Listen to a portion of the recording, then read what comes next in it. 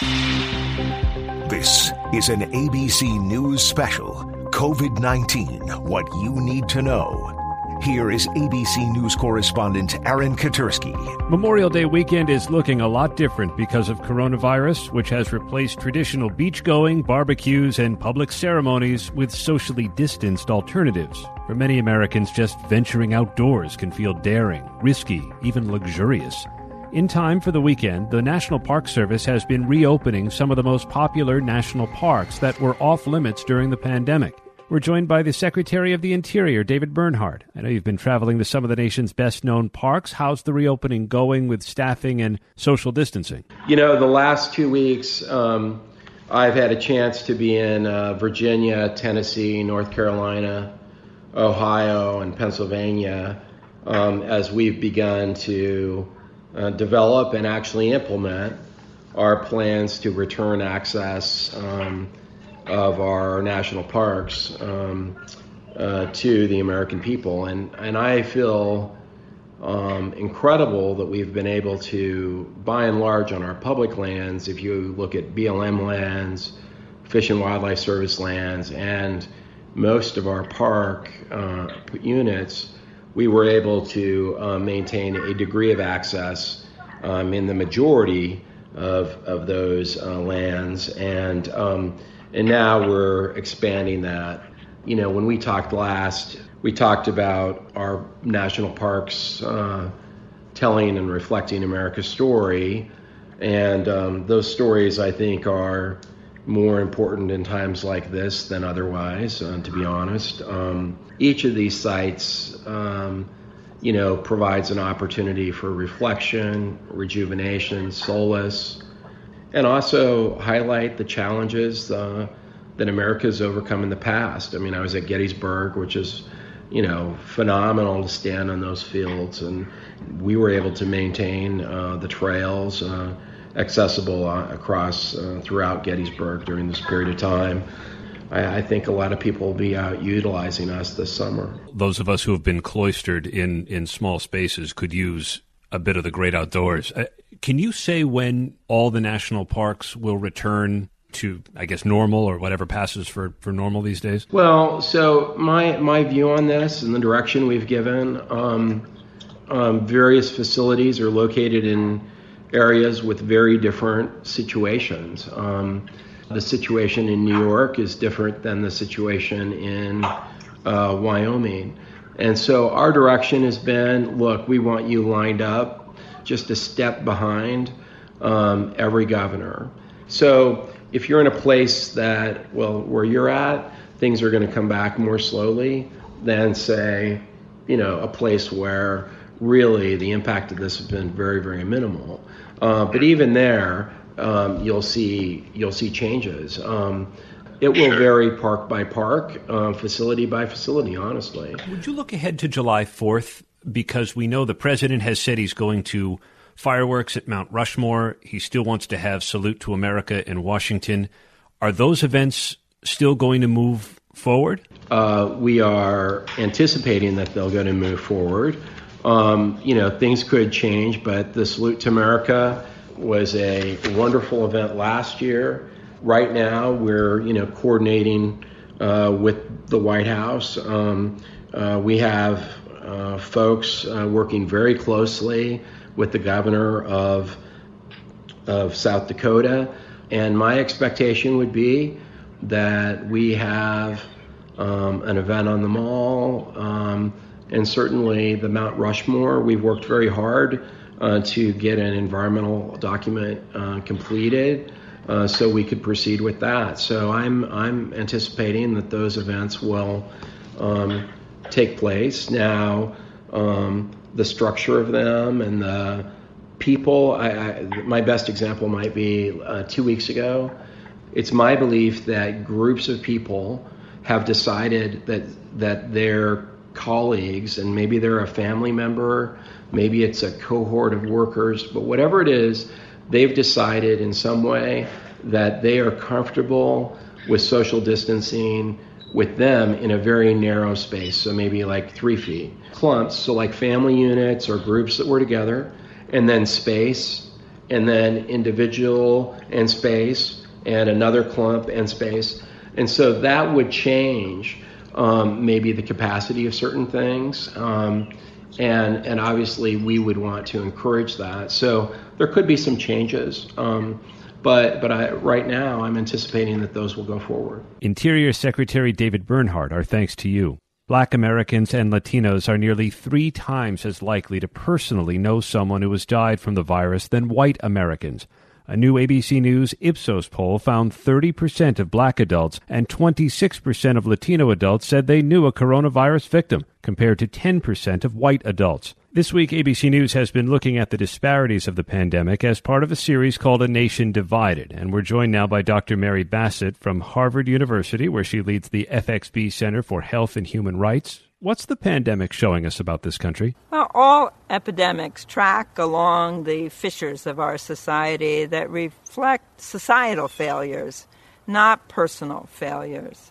And by that, I mean the conditions of life for many people are not the result of poorly considered personal choices. You don't choose to live in a neighborhood that's unsafe or doesn't have grocery stores.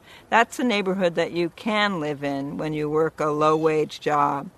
And a whole bunch of policies over the last 40 years particularly have stripped working people of their rights. We have fewer and fewer working people who are protected by unions, have made health care costs astronomical.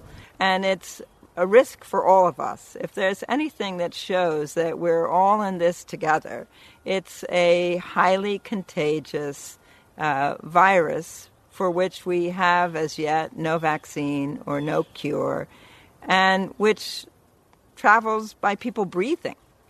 And the virus, which doesn't care what race you are, or what class you are, it's looking only for a human body that it can infect and replicate in, but its opportunity to get to people and infect them, all of that is filtered through the realities of race and poverty in our society. And that's why we're seeing these different patterns of infection in different neighborhoods, different communities? Where you can see much higher rates among people who are essential workers, among people working in meatpacking plants, among people who live on Native American reservations who have, a third of them have no running water.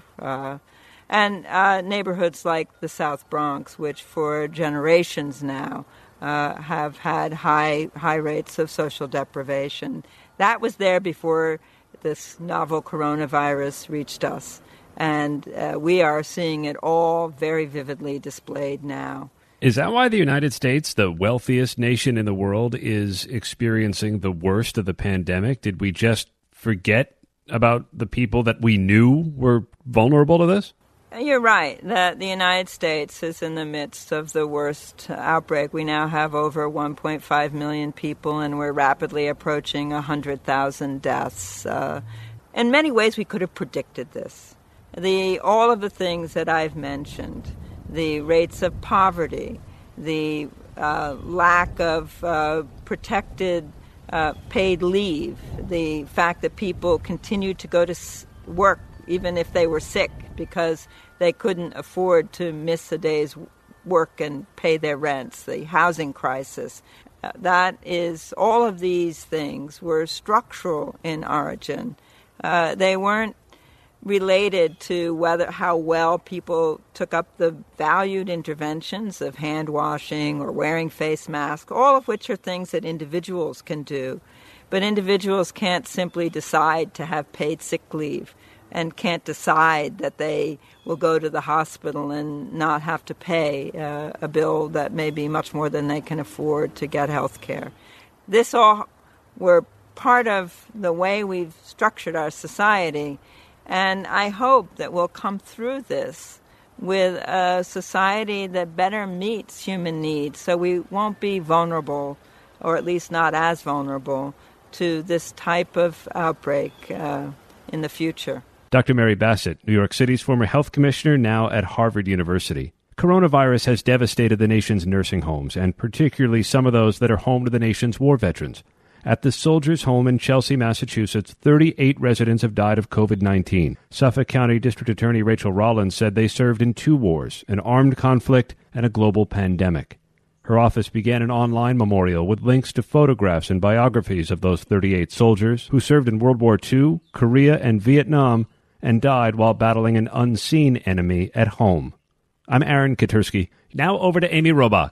Thanks, Aaron. With me now is our Dr. Jen Ashton. And Dr. Jen, the majority of the country now in various stages of reopening. And one of the concepts that's being considered both here and in the UK and Germany is that of immunity passports. What do we know about this concept? This is going to be really interesting if we hear more about that occurring in the U.S. For some historical perspective, Amy, back in the 19th century, we actually used them here in New Orleans in the setting of yellow fever, and people were either described as acclimated or unacclimated, whether or not they had been exposed or infected or not. Back in April of this year, the World Health Organization cautioned against using immunity passports for COVID-19 because at this time, the testing is just not reliable enough to do that. And right now is when we usually say what we know, what we don't know. But right now, we're going to ask what issues generally are there that this concept raises? Well, this is where it goes well beyond the medical and scientific. There are a plethora of issues. This is a complicated issue. First of all, true immunity to COVID-19 is unknown at this point.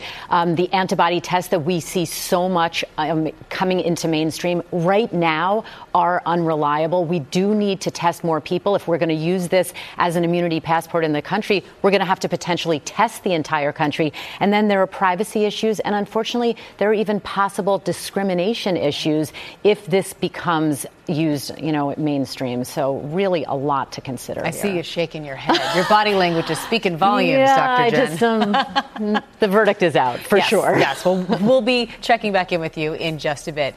Well, Nebraska has been easing coronavirus-related restrictions since early May, but the state is still seeing an increase in cases, and now the state has around 11,000 cases, with more restrictions set to expire at the end of the month.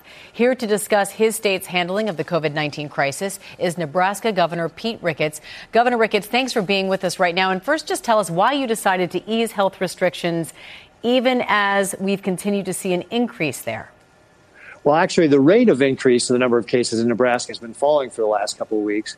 And what we really have been focused on is preserving the healthcare system. That's what all the public health officials told us a couple of months ago was really our bellwether, is to make sure that we had the hospital beds, ICU beds, and ventilators available for everyone who would need one. We've been able to do that very successfully here in Nebraska. And one of the other things they told us a couple of months ago is if you leave the restrictions in place too long, people will start ignoring them. So what we have to do is find that right balance to be able to start loosening restrictions while still preserving the healthcare system. And that's what we're seeking to do. Yeah, and speaking to that, you announced that on June 1st, you're going to move into phase 2 of easing those restrictions for most of the state, meaning bars and movie theaters will be opening back up. Do you feel like this is the right speed to be moving in this direction? Yeah, absolutely. So we are taking this a step at a time. We loosened restrictions starting May 4th. We gave it a couple of weeks to see what kind of data would happen. Again, as I said, our rate of infection has actually been declining over those 2 weeks. And our hospital system is actually stable. We're keeping an eye on the hospital system in Omaha, but we feel that we can continue to loosen restrictions. Again, just take this a step at a time. We're doing it cautiously to make sure that we can continue to have those hospital beds available. But so far, so good. All right. And your initiative, Test Nebraska, you set it up to help Nebraskans get better access to COVID-19 tests. But there are residents out there who are voicing some frustrations with the program. They're claiming they've been unable to get a test, even though they qualify. Others are questioning the accuracy of those tests. What are you doing to address these complaints? Well, first of all, with regard to getting people to take the test, that's a good thing, right? We've got a number of people who want to get the test, and we're ramping up the capability to be able to do that. We've got 4 teams right now, 4 mobile teams are doing the testing, and we're going to move that up to 6 mobile teams to expand the testing. So I encourage people that if you haven't been able to find a time to schedule, just keep trying back. We'll get you scheduled. And with regard to the accuracy, the Test Nebraska technology that we're using are these polymerase chain reaction machines. This is not new technology. This is what everybody is using. They're 95% accurate. So there's nothing different about these machines that would lead people to believe that it's less accurate than anything else that people are doing to test for coronavirus. Now, Governor, 5 counties in your state have had outbreaks linked to nearby meat processing plants. What are you doing to both protect the employees at those facilities and the surrounding communities? Yeah, actually, working together with University of Nebraska Medical Center, we've established our meat processors COVID-19 playbook. It's really a book of best practices that really exceed what OSHA and CDC have said. And the idea is to make this best practice what we're doing with all of our food processors. We have calls weekly with them to reinforce what they're doing. We do site visits to be able to help them adjust what they're doing with regard to how people are donning and doffing PPE, what they're doing with sanitizing surfaces, putting up plexiglass between workstations, plastic in lunchrooms, air handling systems, all this to really create these best practices within food plants to take what is admittedly a very difficult environment to do social distancing and do the best job we can in making sure that we're preventing the spread of the virus. I know you've got a very big job on your hands. You're continuing to do it. Governor Pete Ricketts, thank you so much for being with us today. We appreciate your time. Great. Thank you very much. New studies say that Kansas has the largest racial disparity of COVID-19 death rates in the country. African Americans in Kansas make up nearly a third of the state's COVID-19 deaths, although only accounting for a little over 5% of the state's population. Here to tell us more about the fight to get these numbers down is Wichita Councilman Brandon Johnson. Brandon, thank you for being with us. And I want to ask you first what your reaction was when you heard your state has one of the largest infection and death rates of COVID-19 among African Americans. Well, thanks for having me. You know, I was greatly surprised to see that Kansas actually ranked close to the top of the deaths in the African-American community.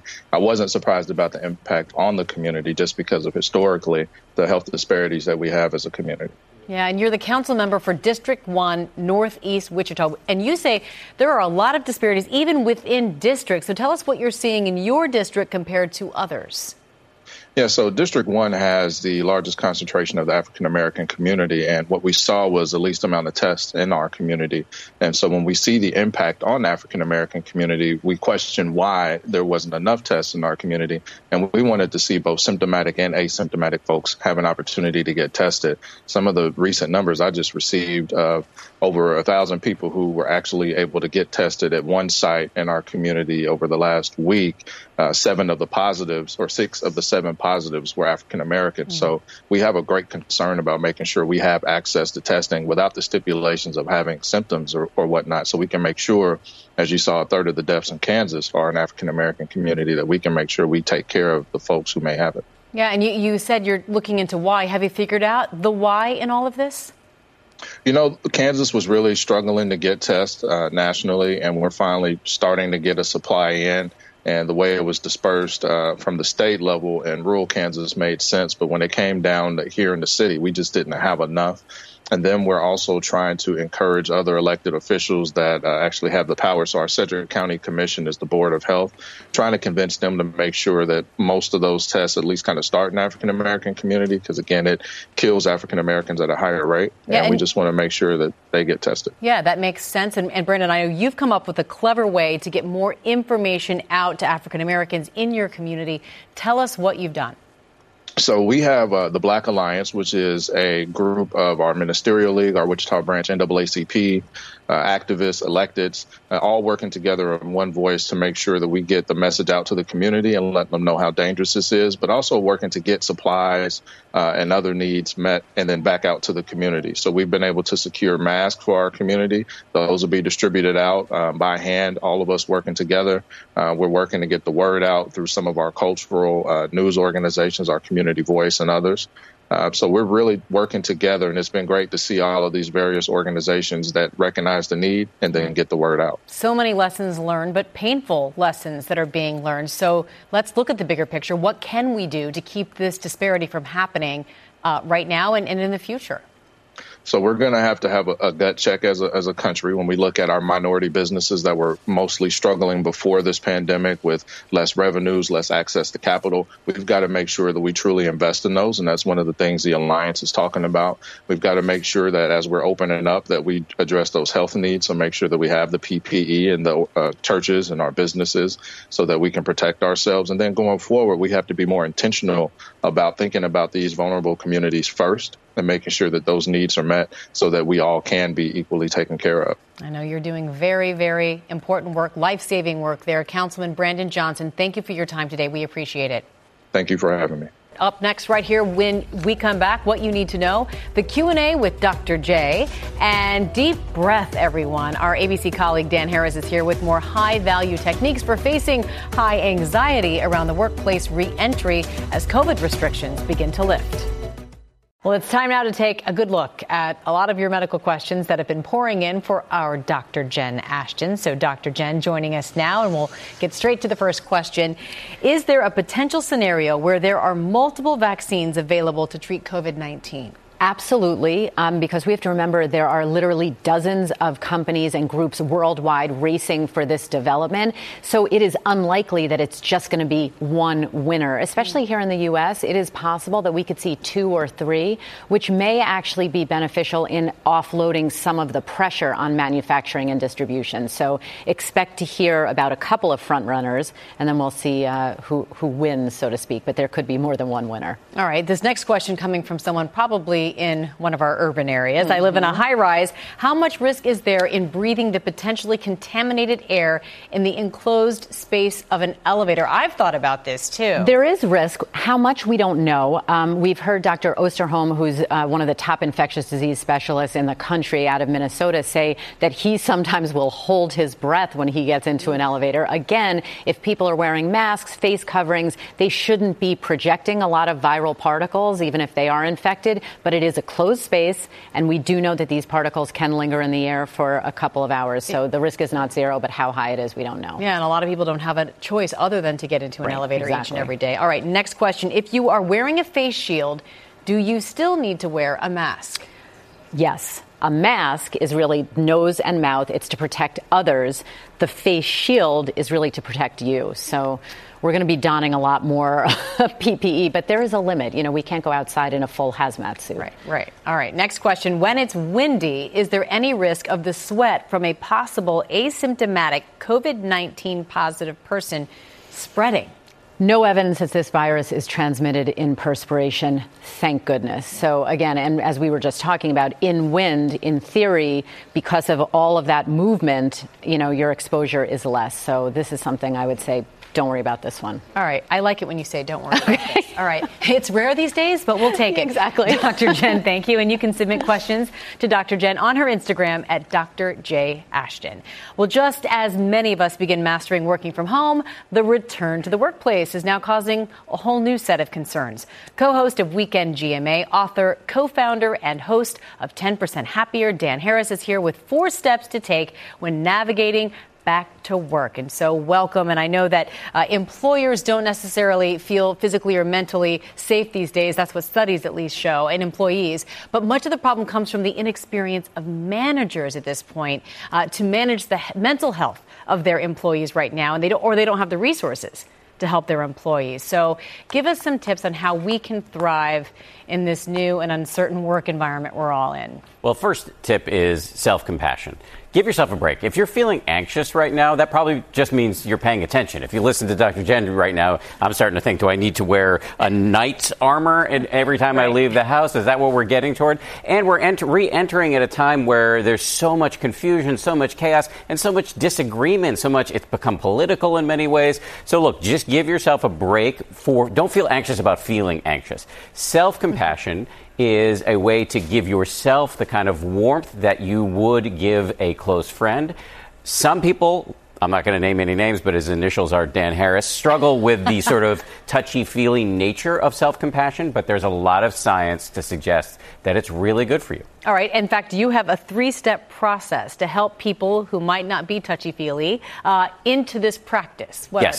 Yes. So first of all, it's not mine. I've stolen this from a scientist, Kristen Neff, who's at the University of Texas. She's really the lead researcher on self-compassion. So she says if you find yourself in a moment of suffering, it's anxiety, it could be hatred, it could be any number of difficult emotions. The first step is just to know what you're feeling. Just labeling what you're feeling is kind of like pressing the picture-in-picture button on your remote control. All of a sudden, the story that's taken up the whole screen can be seen with some perspective.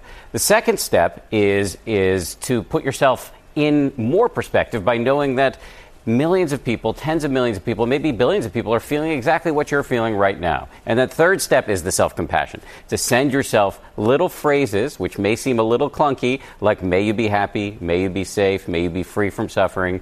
That has been shown through research studies, these little phrases, to have a really beneficial effect on the mind. Just kind of that own personal mantra that you can carry with you to help you get through the tough times. What about self-preservation? Okay, I put this down as self-preservation because so many of us, I said this before, so many of us are feeling a lot of anger at other people who are handling the reopen differently than we are. So maybe we're mad because somebody's not wearing a mask, et cetera, et cetera. That anger is a lot to carry around. So I'm not telling you you're wrong to be to be disappointed in other people or to be wary of them. But I do think you might want to switch from rage and fury to just sort of compassionate disagreement. And so, again, you can use these phrases in your mind to send compassion. May you be happy. May you be safe. To humanize the other person. And again, it's not to invite them over to dinner. It's not to give them all your money. It's just to say, I disagree with you, but I don't want to carry around this extra load of anger, which reduces my ability to be effective. Yeah, I think that's a beautiful thing to think about when we're feeling that anger. All right, finally, you say self-care. Okay. I like this one. Yes. So self-care can be thought of as all the kind of eat your vegetables things that your mom tells you to do, exercise, get enough sleep, eat well. All of those things I totally agree with. But self-care can also just be doing something you love. You were talking about volleyball earlier, playing music. A lot of people like knitting or gardening. Now everybody's baking.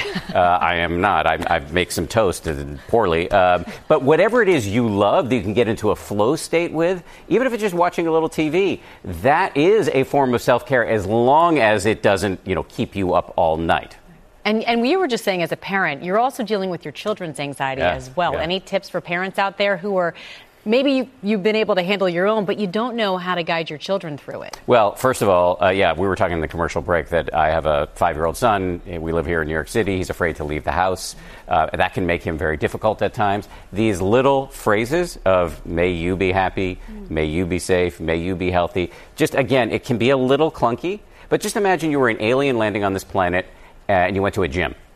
We can't go to gyms right now, but you saw people systematically lifting up heavy things and then putting them back down or running in place for 45 minutes. You'd think this is crazy. But these little exercises help us train our body. Turns out the brain and the mind are trainable too. And these phrases, while seemingly clunky, have been shown in study after study to be very helpful. All right, so give your kids that same tool that you give yourself. I love that. All right, Dan Harris, thank you. Always great to see you, and we'll see you tomorrow on Good Morning America. Right here.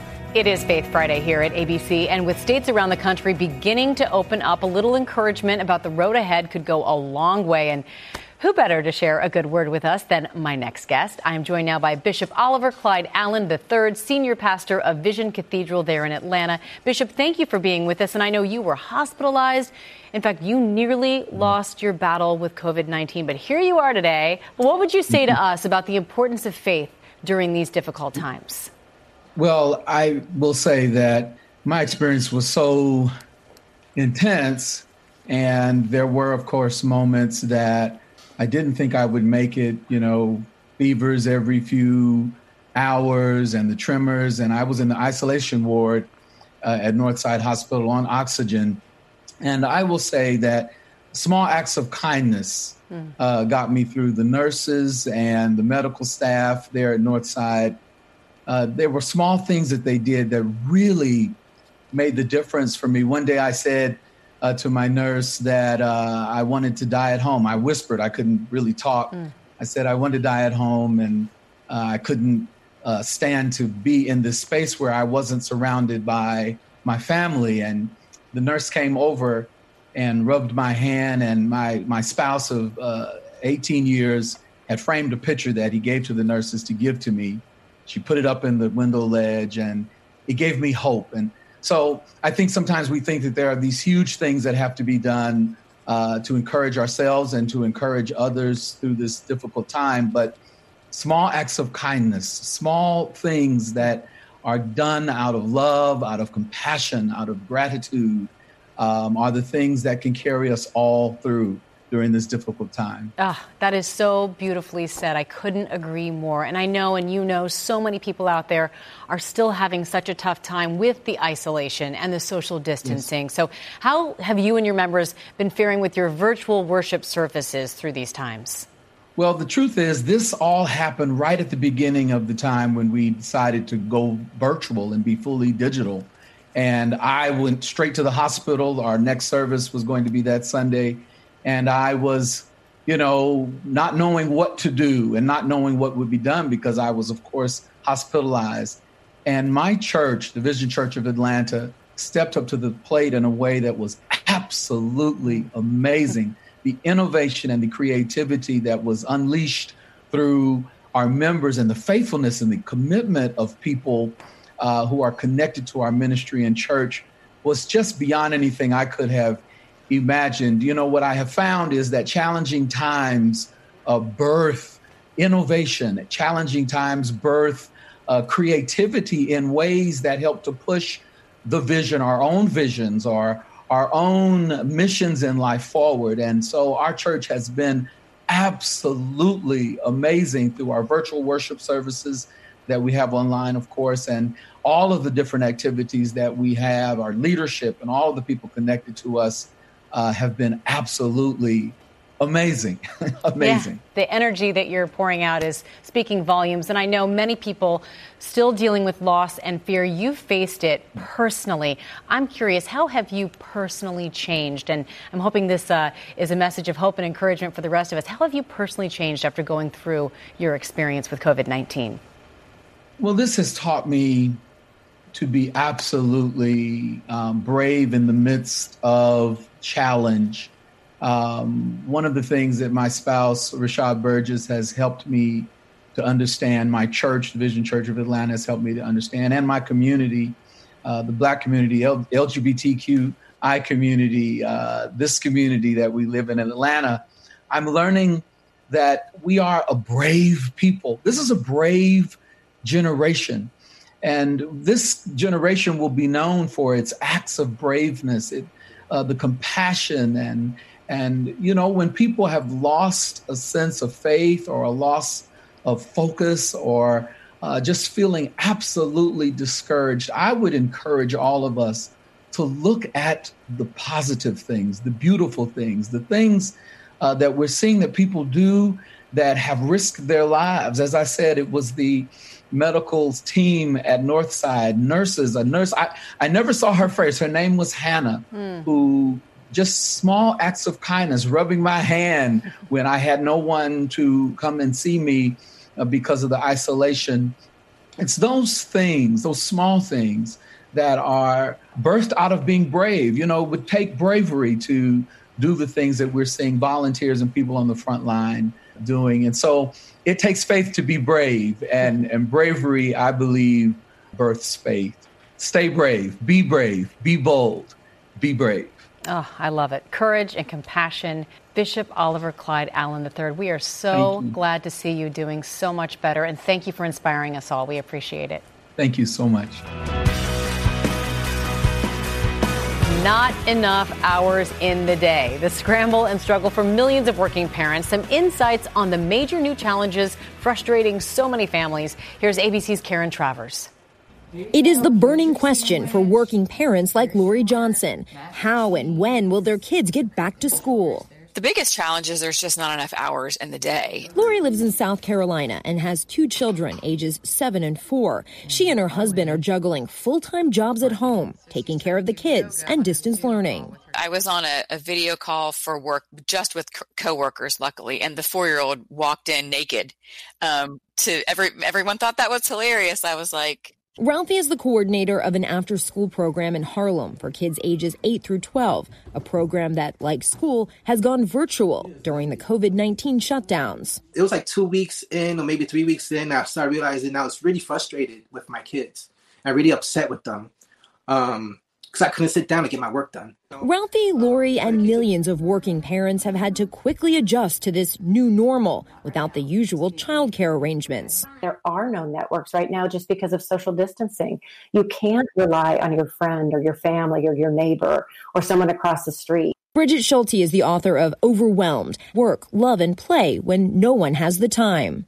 She says parents always knew the challenge of work and childcare, but the coronavirus pandemic is pulling back the curtain. And I think a lot of it reflects this long-standing notion in our country that family matters are a private affair and that you just need to figure it all out.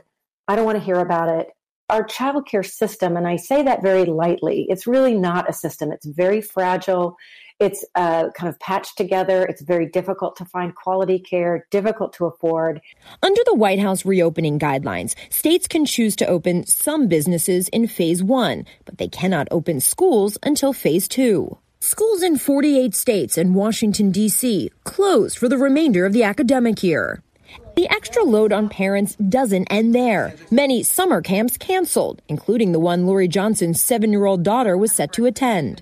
That breaks my heart for her. She's going to be 8 years old. Like, that means she's going to have to sit inside Monday through Friday all day. So for the foreseeable future, parents are scrambling. And parents who can work from home are simply getting used to doing a work conference call with their kids near them. I mean, we are still expected to put in a full day's work. It's just impossible. Bridget Schulte says working parents need to cut themselves some slack right now. This is not a time for anybody to be able to give 100%. Getting through the end of the day is difficult. Karen Travers, ABC News, Washington. And that's our program for today. I'm Amy Robach. Thanks for listening.